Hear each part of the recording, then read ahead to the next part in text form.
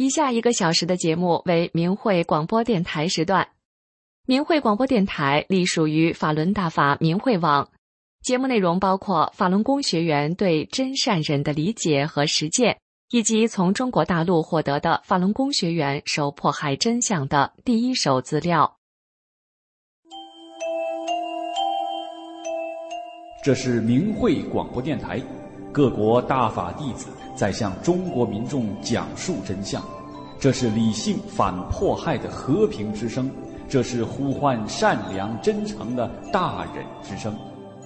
这是明慧广播电台，各国大法弟子在向中国民众讲述真相，这是理性反迫害的和平之声，这是呼唤善良真诚的大忍之声。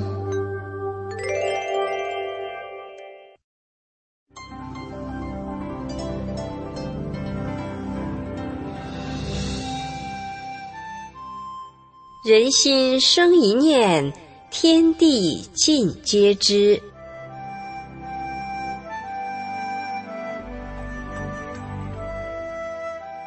听众朋友您好，欢迎收听明慧广播善恶一念间节目。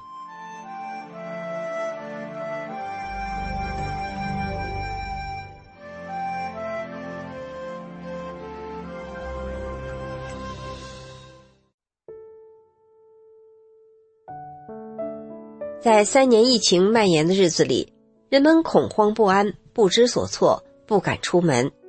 一段时间内，中国大陆城市农村的大街小巷几乎看不到人，马路上也没有了来往的车辆。从电话、微信视频中听到、看到，人们相互的问候都是：你阳过了吗？留后遗症了吗？有 90% 以上的人染上了新冠病毒。然而，在这场铺天盖地的疫情中，我们家却有12人没有染疫。我们兄妹和家人，还有已过100岁的老母亲。那么，究竟是怎么回事呢？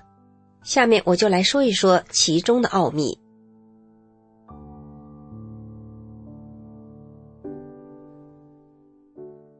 先说已过100岁的母亲。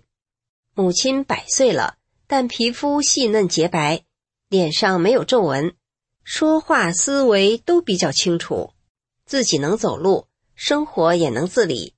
母亲相信法轮功，也支持法轮功，所以受益多多。1999年7月，邪党集团利用各种媒体造谣诽谤，抹黑法轮功，并说法轮功参与政治，有企图。母亲听说后，就把《转法轮》这本书从头至尾非常认真仔细地看了一遍，然后说，《转法轮》这本书讲得很好，都是教人做好人的，书里面没有一点参与政治的内容。我说，是的，江泽民就是妒忌法轮功，所以才无端迫害法轮功。从那以后，母亲经常跟她的朋友们说，《转法轮》这本书她看过，里面没有一点与政治有关的内容，是一本很好的书。早些年我跟母亲说，江泽民和中共迫害法轮功，使有些法轮功学员的经济很困难，家中常年吃咸菜，有的到菜市场捡一些菜叶回来吃，还有的炒菜盐放得很重，这样可以多吃几餐，为的是把钱省下来做资料，讲真相救人。母亲听了很感动，说法轮功真不容易，以后把钱都给法轮功。从那以后，母亲就拿钱资助学员讲真相，后来还欣然同意当地学员在家里开法会。有一次，母亲一个人去百货商场买东西，回家的时候走着走着，突然感觉全身动不了，心里发慌得很难受，腿怎么也抬不起来。母亲顺着路边的石阶坐下，想搭车，又是在十字路口上，没有车站，马路上没什么人，母亲很紧张，心里想，今天是不是回不去了？好着急。这时忽然想起我经常告诉她的救命9字真言，赶紧在心里不停地念，法轮大法好，真善人好，法轮大法好，真善人好。念着念着，感觉身体轻松了，心里不难受了，胳膊腿也能动了，一切都正常了。母亲站起来走回家了。有一天，我给弟弟打电话，弟弟声音急促地说，我正和二姐一边一个架着老娘，老娘不清醒了，腿不能走路了。我赶紧到母亲家，把我吓了一大跳。母亲正睡在床上，整个脑袋萎缩了一大半，只剩下很小的一个脑袋，眼睛闭着，整个脸面全都变了形，完全不是原来的面容。母亲侧着身子躺在床上一动不动，我就喊她，喊了好几声。母亲慢慢地转过脸来说，你是谁呀？我说，我是你的女儿啊，你坐起来好吗？母亲说没有劲儿。我说，我帮你坐起来。我就扶着母亲用力往上拉，刚坐好，一下又歪下去了，根本就坐不住。后来我用几床被子把母亲围住，扶着她说，你还记得我经常告诉你救命的9个字吗？母亲说，什么呀？我说，你还记不记得法轮大法好，真善人好？母亲这时睁开了眼睛。我说，跟我一起念，法轮大法好，真善人好。母亲这时好像明白了什么，就念，法轮大法好，真善人好。我说，对，再跟我一起念。母亲又念了一遍，法轮大法好，真善人好。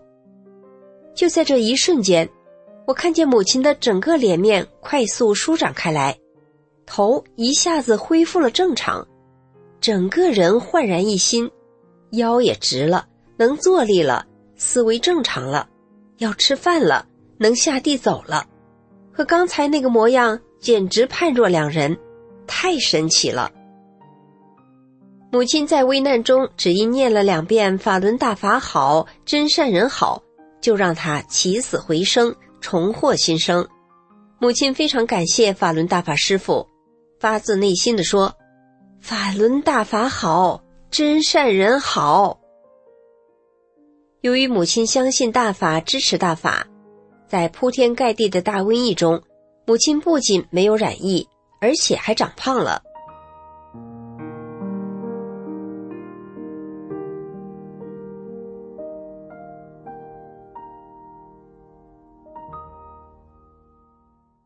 再说说我和家人，我是1996年开始修炼法轮功的，在修炼之前得了一种要命的疾病，送到医院抢救，性命是保住了，可是却留下了后遗症，高血压、心脏病、眼底动脉硬化等。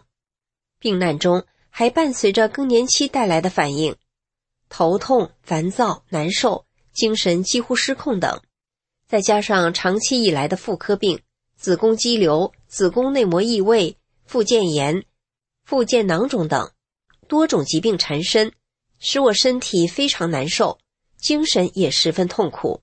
自己曾经四处求医治疗也毫无效果，生命在病魔中苦苦挣扎，心灰意冷，看不到希望，感觉是在活受罪，甚至都不想活了。就在人生绝望的时候，我有幸有福得到了千古难遇、万载难逢的法轮大法，生命从此焕然一新，犹如枯木逢春。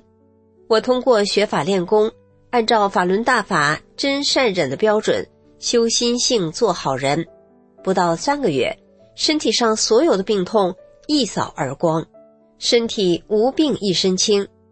修炼27年来，从来没有吃过一粒药，没打过一支针，在这场疫情中没有染疫。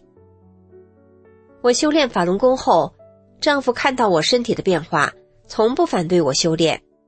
以前我家是学法点，同修来学法，他总是提前把房间打扫得干干净净，对同修很热情。他还总说要同修来我家学法。我家学法点坚持了10几年，丈夫做了3退，平时总是提醒我发正念的时间到了，有时还协助我做救人的事。他在这场瘟疫中也没有染疫。女儿看过大法的书，知道法轮功是教人做好人的。后来长大参加工作，结婚了。有一天，女儿回来给我7万元钱，说给大法学员做真相资料用。女儿做了3退，在这场瘟疫中，她和儿子都没有染疫。再来说说我的弟弟妹妹，先说说大弟弟一家。中共建政后发动历次运动迫害整人，我家和弟媳家在运动中都遭受过迫害，他们都知道共产党是怎么回事，所以他们相信大法，维护大法，支持我练法轮功。有一天我给大弟打电话，听到大弟接电话的声音很缓慢，感觉到他非常痛苦难受。我问出了什么事，他说他媳妇胃疼，医院检查胃部有一个肿块，医生说不太好，可能不是良性的，要切片化验再确诊治疗。大弟说完，我马上告诉他，不要害怕，赶快念我平时经常说的，遇到危险时就念的法轮大法好，真善人好，这救命的9字真言。你们从现在开始念，你念，你媳妇也念，诚心诚意的念，不会有事的。弟弟一下清醒了，说好好好，我们念。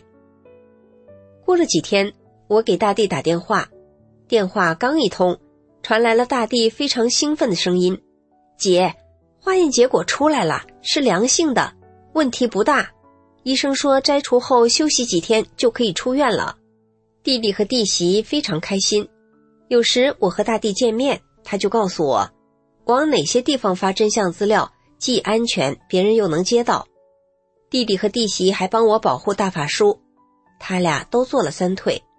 在这场瘟疫中，他们2人都没有染疫。大弟弟的女儿、女婿和外孙女都明白大法真相，做了3退。在这场瘟疫中，他们3人身处疫情严重的大城市，却都没有染疫。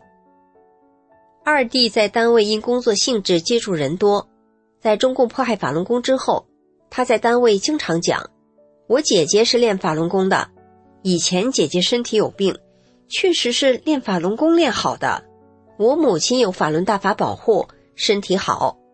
单位的许多人都相信他说的话。二弟有时看到我做讲真相救人的事，叮嘱我说，姐，你小心一点，注意不要让别人发现了。二弟也做了3退，在这场疫情中没有染疫。妹妹是个有善心的人，在我遭受迫害后参与营救，并在经济上资助我。有一次妹妹跟我说，她和几个朋友一起吃饭，在餐桌上聊到了法轮功。妹妹说，我姐姐练法轮功，她的人品人格，你们在座的哪个能比得上？你们没有一个人能比得上。朋友们连声说，是的是的，你姐姐是个好人。国外很多人都在练法轮功，只有中共不让练。妹妹的几个朋友都佩服法轮功。有一个朋友说，他家里请的保姆就是练法轮功的，还说练法轮功的人可以完全放心，他们不偷不拿，做事认真，可以把家里的钥匙交给他们。后来妹妹几次托我帮她请法轮功学员做家政，妹妹相信法轮功，做了3退，在疫情中没有染疫。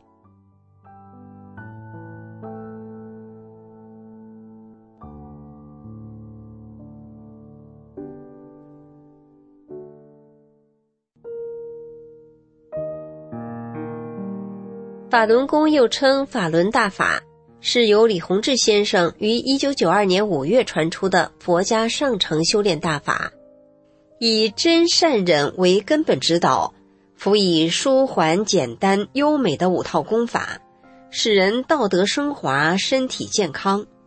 法轮大法已红传世界100多个国家，获各国各界褒奖、支持议案和支持信函5000多项。法轮大法的主要著作《转法轮》被翻译成40多种文字，在全球传播，受到世界人民的喜爱和欢迎。真心希望尤其在中国的大陆民众多多了解法轮功真相，明辨善恶，从而能平安地度过人类的这场大劫难，走向美好的未来。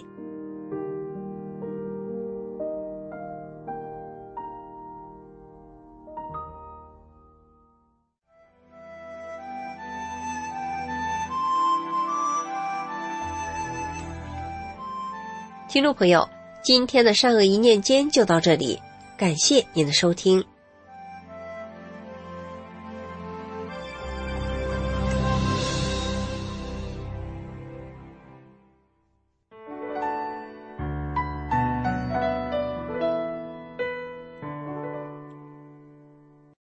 听众朋友您好，这里是明慧电台的法轮功真相系列。一提到法轮功，很多中国人会想到曾经在电视上看到的天安门自焚。那么修炼法轮功的人真的会做这样的事情吗？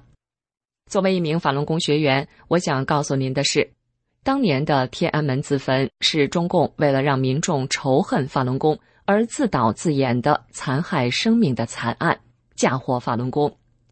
法轮功是佛法修炼，明确禁止杀生和自杀。一个真正修炼法轮功的人是绝对不会去自焚的。当时的自焚事件发生时，在90秒内，警察携带了大量的灭火器、灭火毯出现在画面中。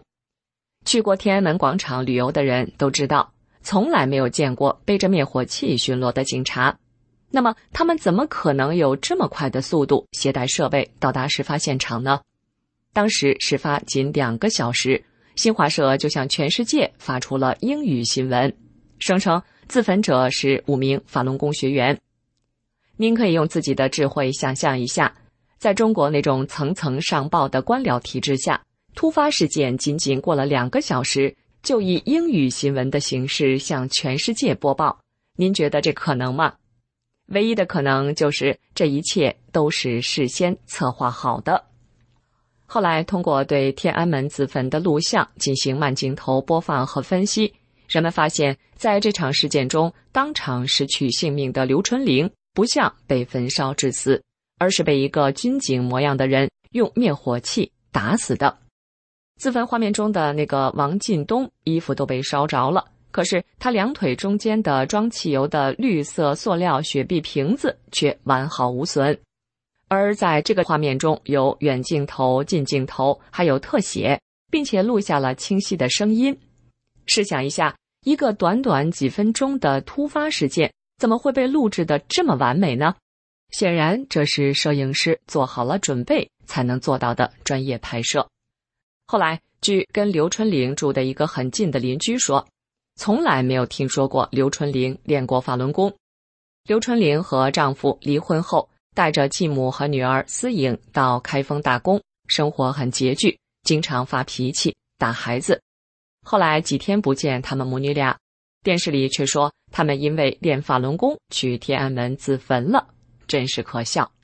这个邻居说，我和春玲住那么近，一天不知道要见多少次面，从来没有见过，也没有听说过他练法轮功。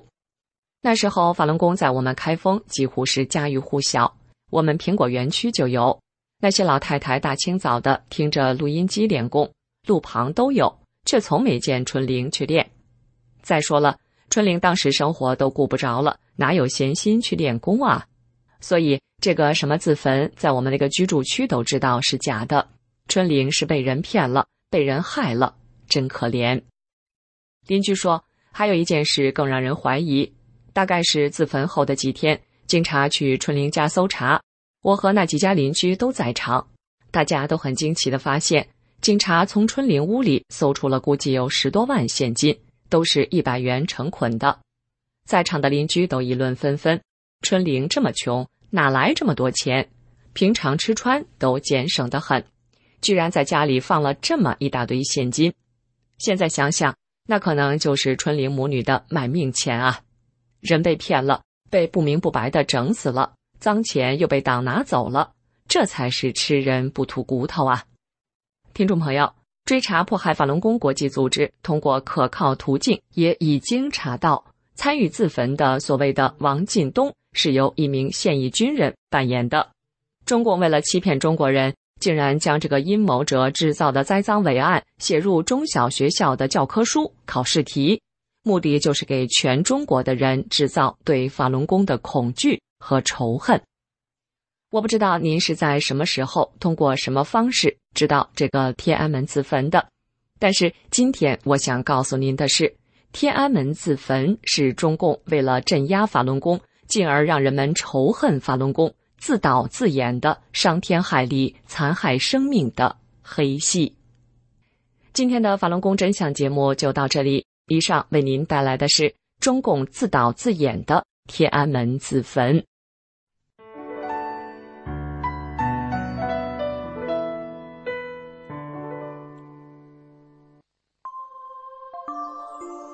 身心净化，道德升华。现在是明慧广播电台的修炼故事节目。听众朋友，俗话说小富由俭，大富由天。人的富贵是靠拼搏挣来的吗？今天的故事啊，就是个富而有德的故事。我原本是一名小学教师，因为心脏病和风湿性关节炎，所以我早早的就提前病退了。退休以后，我用几套房子办了一个高档服装店和一所幼儿园。之后，我的幼儿园口碑越来越好，好的教室都不够用了，我只好停办了服装店，在原本幼儿园的对面又办了一个500平米的幼儿园。可是事业成功的代价是我身体的健康，我把救心丸、硝酸甘油时刻备在兜里，在炎热的大夏天，我都得穿着毛坎肩儿，我身上带着护腕护膝，甚至我连说话的力气都没有。在1995年9月的一天，我去书店，想帮幼儿园买儿童图书，但是我意外地看到了一本书，那本书仿佛磁石一样的吸引着我。后来我买了那本特别的书，回家认真拜读了起来。我发现这是一本气功书，书名叫《法轮功》。我翻开书，就读到法轮功师父在书里说，法轮功就是佛家气功的高层次修炼大法。在传授班上，我首先要把大家的身体调整到适合往高层次上修炼的状态，然后还要给大家身上下法轮和气机，再把功法教给大家。除此以外，我还有法身保护你们。但是仅仅这些还很不够，还不能达到长功的目的，还要求大家必须懂得高层次上修炼的道理。就在这时，很特别的，我感觉自己身体发热，我感受到一种从来没有过的舒服感。接着，我感到好像有法轮在我身体上转。这不就是刚刚才读到的，要给大家身上下法轮和气机吗？我好像正在经历这个过程啊。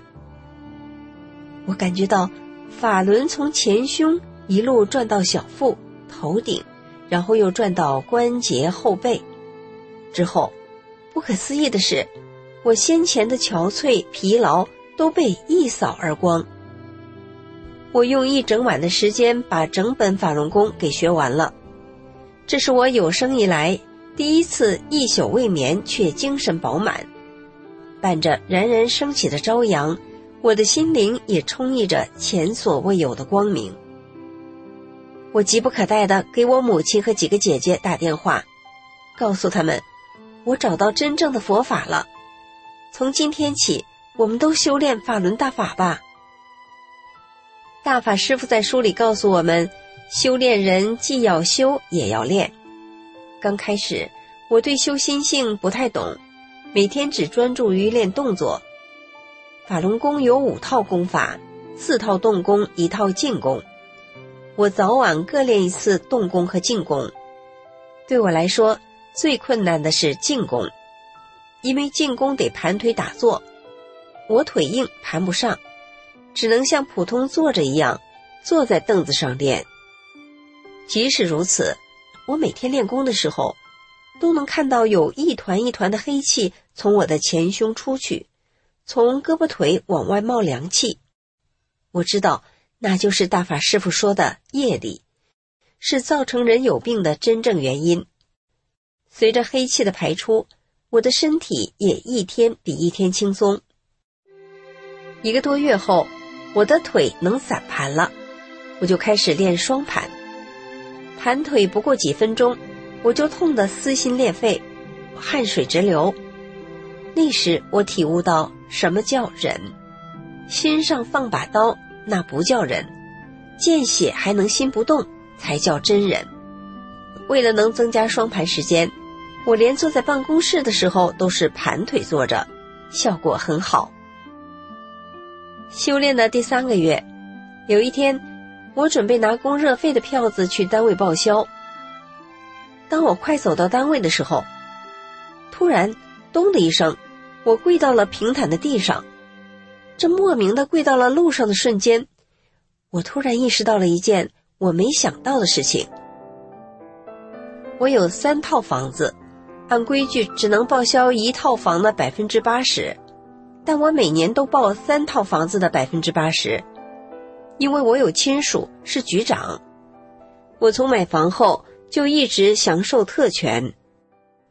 这个时候我意识到自己的私，我没有做到真，没有按照真善忍来做人处事。想到这些，我当场羞愧地哭了出来。第2天我去了单位，只拿出1张票子给出纳。出纳奇怪地问我，今年怎么就报1张呢？我如实地告诉他，我修大法了，我师父告诉我们，无论在哪儿都要做一个好人，不能占便宜。出纳却说，你真是傻帽，不占白不占。我听了内心平静，笑了笑，没有再说什么。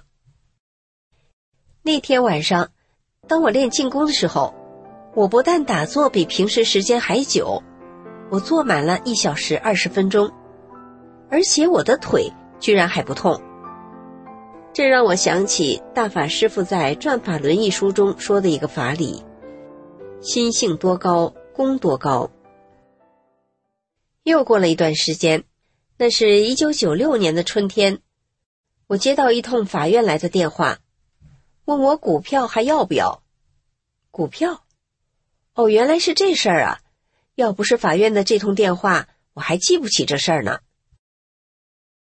1991年，我妹妹当时的男朋友因为挪用公款3万元，被法院拘押。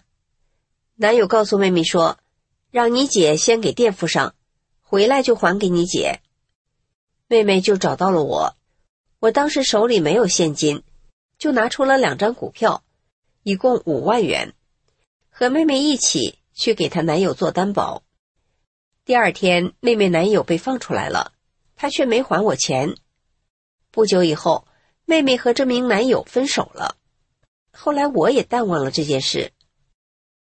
直到这个时候，这2张股票这时候上市了。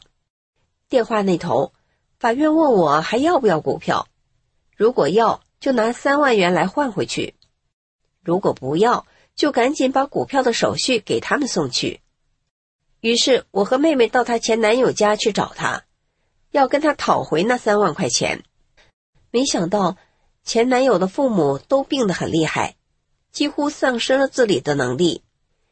前男友的母亲说，他儿子已经离家多年没回来了。看到这对父母凄惨的样子，一种悲悯从心而生。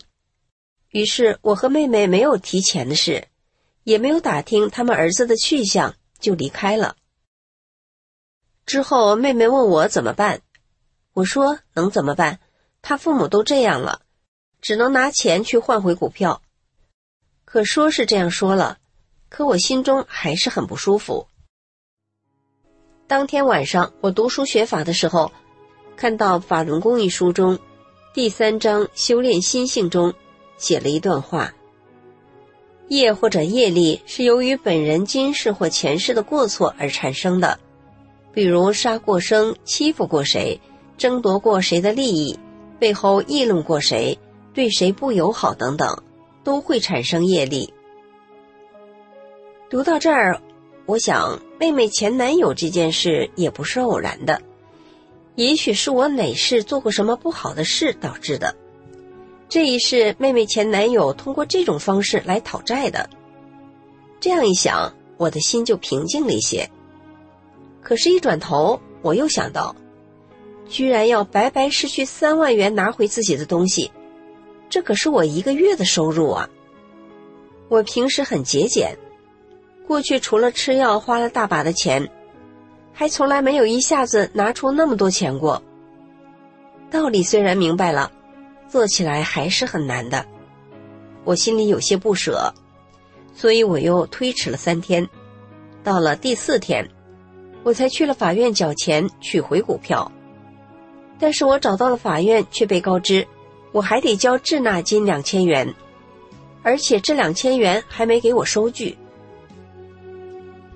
这个时候我心里想，这是我没能坦荡的还业债而付出的代价吧。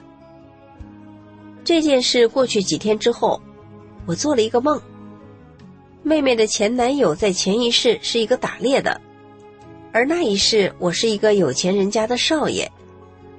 有一天，当时做猎人的前男友扛着猎物从我家门前路过，我从楼里出来的时候，正巧碰到扛着猎物的他。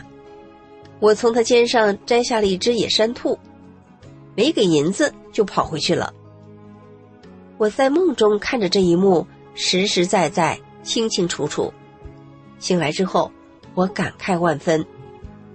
前世欠人一只山兔，这世还人3万元。正如大法师父在《法轮功》一书第3章修炼心性中所讲，是你的东西不会丢，不是你的东西也弄不来，弄来了也得还给人家，有所得必有所失。自从我开始修炼大法后，我开的幼儿园的操场就成了我们的练功点。幼儿园里每天都播放大法音乐，教师每天都教孩子们学念大法师父写的诗，很多孩子都会背几首。有时我也会播放大法师父的讲法录音，孩子们也都能聆听到佛法。以往每年秋天幼儿园都会流行红眼病，但从这一年开始，我们幼儿园的孩子再没有一个得红眼病的。不止没有了红眼病，保健医生还跟我说，咱们园的孩子患感冒的也逐渐减少，不用再准备那么多药了。反倒是厨房做饭的阿姨来跟我说，得增加米面油菜的准备分量了，因为孩子们的胃口渐长了。连家长们也说自己的孩子爱吃饭，还不挑食了。园里园外的人都说，这是法轮功给孩子带来的福分，所以有很多孩子的爷爷奶奶、外公外婆、爸爸妈妈都一起修炼起了法轮大法。有一天，负责收费的老师对我讲，有2个常托的孩子是父母离异的，已经欠费2个月了，要不要辞退他们？这2个的其中一个，就是因为欠费才被别的幼儿园给撵出来的。听了这些，我想，无缘不相聚，这孩子能到我这儿来，与我就是缘分，也是与大法的缘分。孩子在这里每天都能听到佛法，不能辞退。于是我请老师统计一下，看看还有哪些孩子家庭有困难。然而统计出的结果是我们没想到的。看着统计数据，我沉思了一段日子。最后我决定所有孩子都少收一些费用，减少家长的一些经济负担。本来我是可以象征性的照顾几个学生，但是我很犹豫，最后才决定从慈悲的角度真正去为人做好事。我对幼儿园收费标准做了减免的调整，电子琴班、美术班、书法班等各专业班的专业费也都全免，特困家庭、离异家庭还有额外的各种减免。同时我还给全员教职工涨工资。这样一来，我每月的收入得减少2万多元，一年就是减少20多万元。消息发出后，家长们高兴地感谢我，说人家都变着法多收，你为什么给我们减免呢？我说我是大法弟子了，师父告诉我们做事要为他人着想，你们感谢我师父吧。后来某一天的午夜，我刚睡下就做了一个梦，梦里我走在路上，我的2个裤兜里都装满万元一捆的钱，我一边走一边把钱一捆一捆地往外扔，我双手不停地扔，但那些钱却仿佛串了线，我扔出去它又回来，扔出去它又回来，我走一道扔一道，钱也没扔完。我回头一看，那些钱真的如同用线串起来的一样，在我身后牵了长长的2串，一直跟着我。醒来后，我和母亲说了梦中的景象。母亲说，自古就是钱找人，不是人找钱，你做了善事，自然钱来找你。这个时候我又想起了大法师父说的富而有德。听众朋友，法轮功师父李洪志先生在富而有德的文章里是这样说的：古人云，钱乃身外之物，人人皆知，人人在求。壮者为足欲，仕女为荣华，老者为解后顾，智者为光耀。差吏为此而尽职，云云，故而求之。有甚者为之争斗，强者走险，气大者为之可行凶，妒忌者为此气绝而死。富民乃君臣之道，上前而下下之举。富而无德，危害众生；富而有德，众望所盼。故而富不可不宣德。希望今天的故事对我们都能有所启发。好，今天的故事就说到这里了，谢谢您的收听，我们下次再见。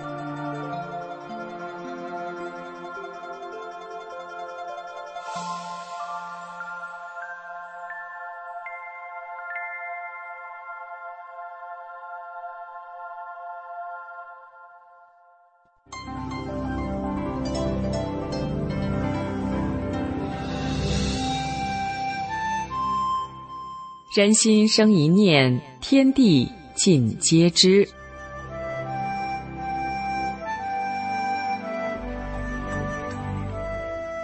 听众朋友您好，欢迎您收听明慧广播善恶一念间节目。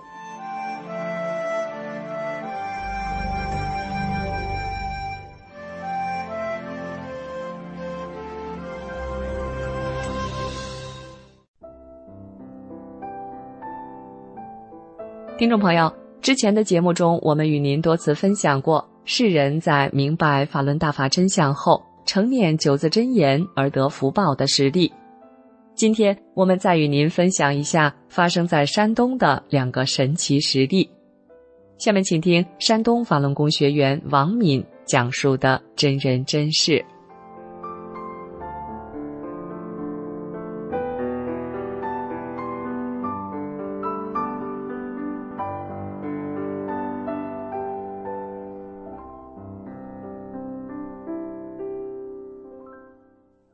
先来说说我的朋友苏丽丽的故事吧。丽丽是摆地摊生意的小商人，年近70岁了。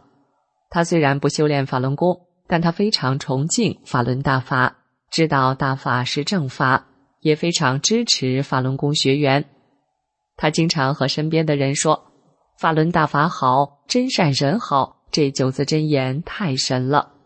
练法轮功的人很善良，从不讨价还价，有时候算多了钱，他们都会特意送回来。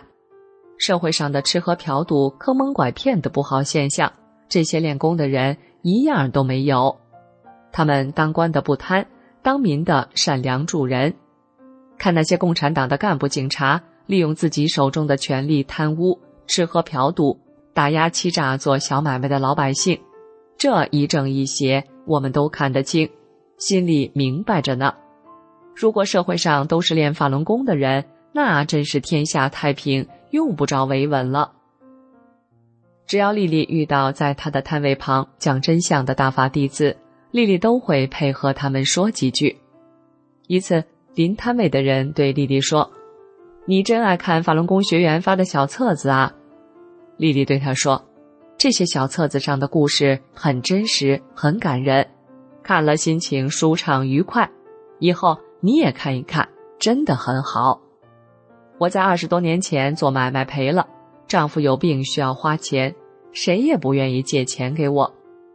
一个学法轮功的朋友毫不犹豫地拿钱帮我。后来知道这位朋友家里也急需用钱，但他从未让我还他钱。当今的社会哪有像他们这样的人？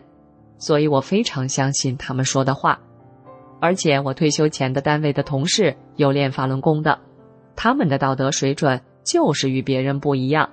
他们冒着危险自费印制资料，为的是让我们明白真相，退出邪党组织，保平安。丽丽经常劝民众退出中共的党团队组织，也就是三退，因此她经常拿三退名单给我，她也在传播福音。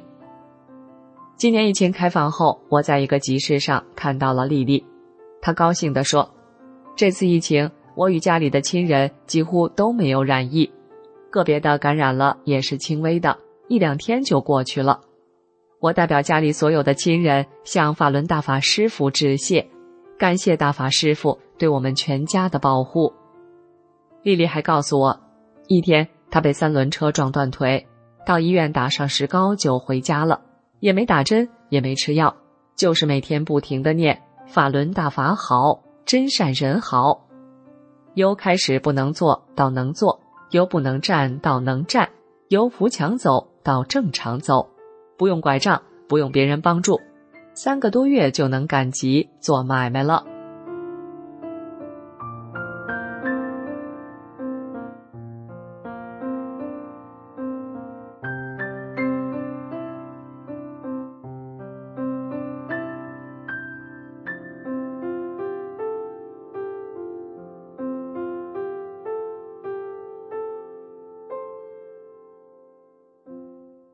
下面我再讲讲我大姑姐念9字真言后出现的奇迹。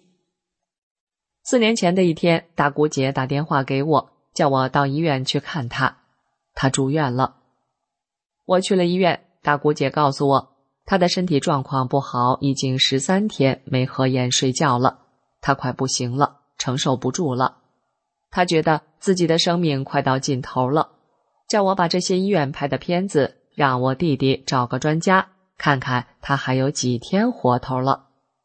我说：“哎呀，姐，你可有救了，不用我弟找专家，专家也不敢保证你今天晚上能睡个好觉，而且你也不用住院了，2天就好了，就可以回家了。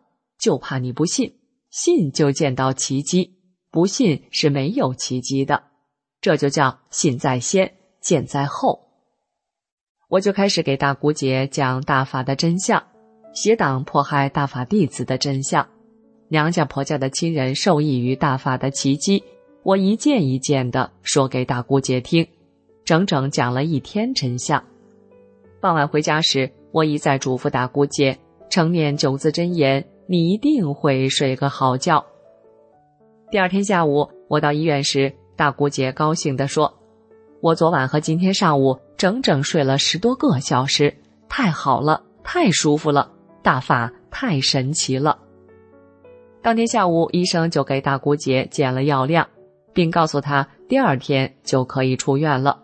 您说神奇不神奇？5年过去了，大姑姐经常承念9字真言，她曾经站着都怕摔跤，站不稳，如今她不但健康地生活着，还辛勤管理着10多亩的果园。我把大姑姐的故事讲给当官的弟弟听，他也开始相信了，并开始承念9字真言：法轮大法好，真善人好。弟弟原来因严重肺病，每年都要住上几次医院，是医院里的常客。现在他早已不再光顾医院了，成了一个健康无病的人。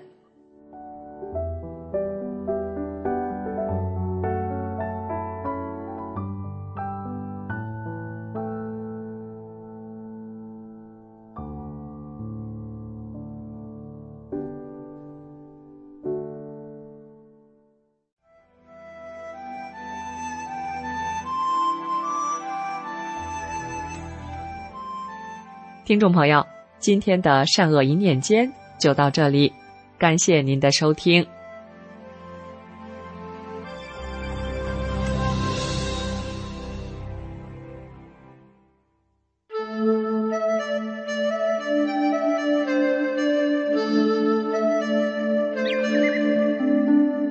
听众朋友大家好，这里是明慧广播神传文化节目，欢迎您的收听。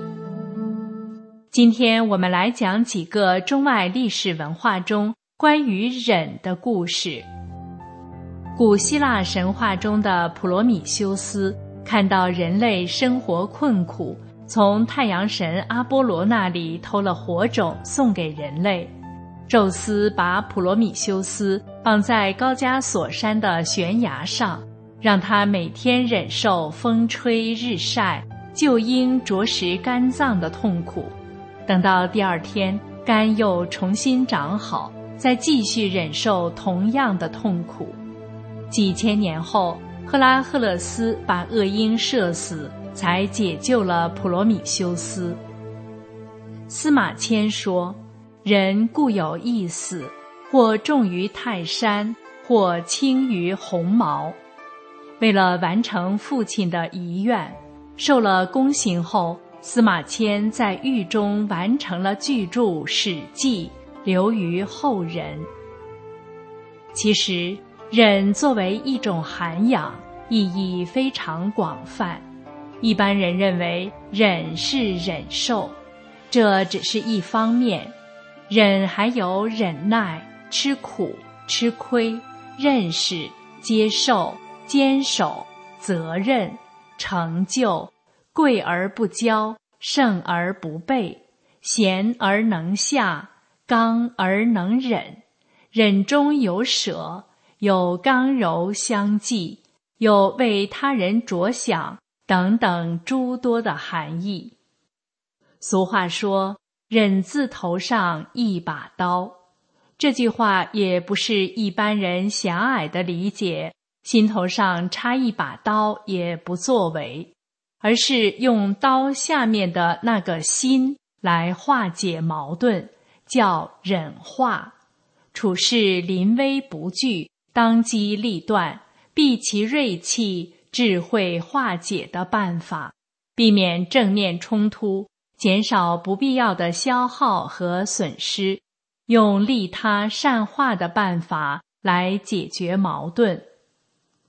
忍不是憋在心里窝气，因为憋在心中气不顺，郁而化结，伤肝肾，伤肝则易怒，伤肾则致昏，致昏则失言失态。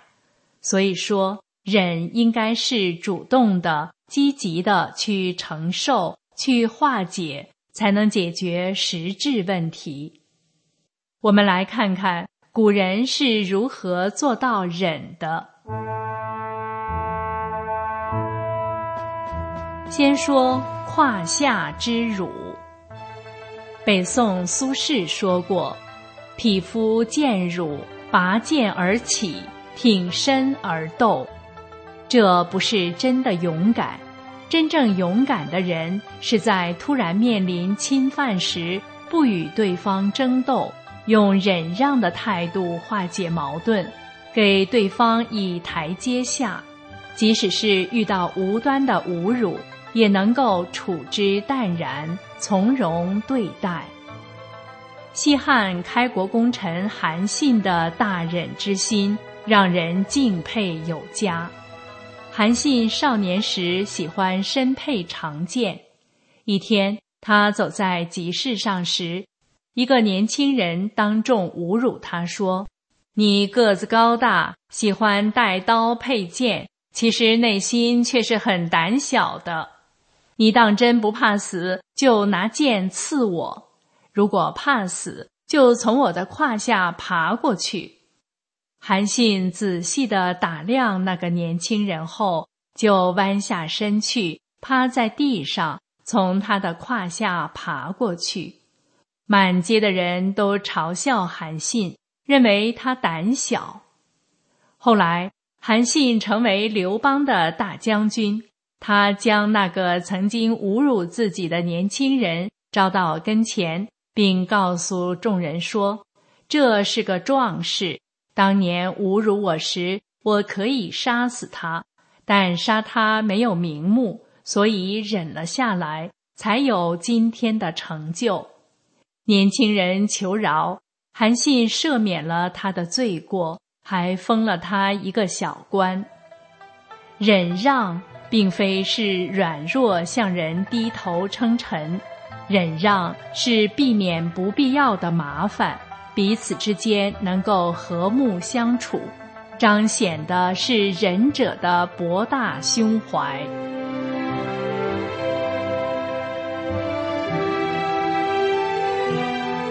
再来说说卧薪尝胆的故事。卧薪尝胆这个成语家喻户晓，说的是睡草席尝苦胆，几十年如一日这样做。讲的是越王勾践战败后，几十年里每天都坚持吃饭前尝一尝苦胆。这里的忍是一种坚持，一种责任。公元前498年，吴王阖闾派兵攻打越国，但被越国击败，阖闾也伤重身亡。2年后，阖闾的儿子夫差率兵击败越国，越王勾践被押送到吴国侍奉吴王。有一天，吴王生病了，勾践主动亲尝其粪便，并面露喜色地恭喜吴王夫差，说，从粪便的颜色和味道判断，大王身体无碍，可以放心疗养。3年后，吴王夫差送越王勾践回越国。回到越国后，勾践依然过着在吴国的一样的生活，甚至更加勤俭，爱戴百姓，安抚官员，训练兵卒。勾践把苦胆挂在座位旁边，坐着或者躺着的时候，都常常凝望苦胆，吃饭时也会先尝一尝苦胆。越王勾践谋划22年后，平定了吴国，被封为霸主，并把吴国占领的土地归还给楚国、宋国、鲁国等。古今中外，能够成就一番大业之人，都有不同常人的意志力，坚如磐石的信念。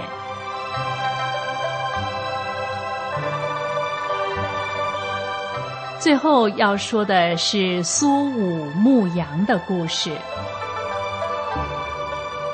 公元前100年，匈奴示好汉朝，愿意重修旧好。汉武帝派遣苏武率领100多人出使匈奴，答谢单于。当苏武一行人准备返回汉朝时，遇上匈奴内乱，苏武等人被匈奴扣了下来，要求苏武等人归顺匈奴。单于先派卫律用金钱和官位去游说苏武，都被苏武严词拒绝。单于便下令把苏武关到断水断粮的露天地穴。苏武被关到地穴后，依然不改节，渴了就吃血解渴，饿了吃身上的羊皮袄。单于见苏武意志坚强，钦佩他的气节，不忍心杀他，又不愿放他回大汉。周围树枝上嫩叶新出，归汉依然遥遥无期。苏武不免有些伤感，似是因此落泪，抬手用衣袖擦拭。其中一只羊仰面对着苏武咩咩地叫，似乎是在安慰他。于是单于让苏武到北海一带去牧羊，并告诉他，等羊生了小羊后才能回大汉。苏武到了流放地才发现，羊都是公羊。他每天拄着汉庭的符节放羊。19年后，汉朝使臣从苏武的同伴口中知道了他的情况，才把苏武从北海接回长安。苏武去时正是壮年，归来已是满头白发。苏武出使匈奴时，曾作诗留别妻子，写道：行役在战场，相见未有期。生当复来归，死当长相思。古人将因为利益而背叛国君的人称为谋逆，将害怕死而放弃节义的人称为作乱。苏武之忍是对大汉的忠心，坚守正义和节义而忍苦，不为金钱与官位所动心。冬去春来，花开花落，黑发变白发，也不改其节。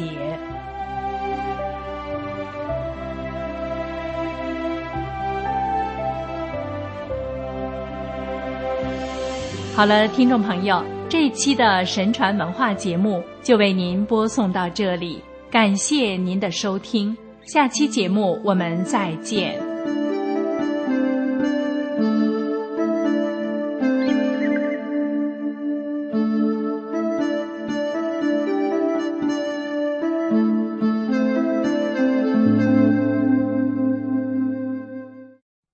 最后是天音静乐，请欣赏歌曲。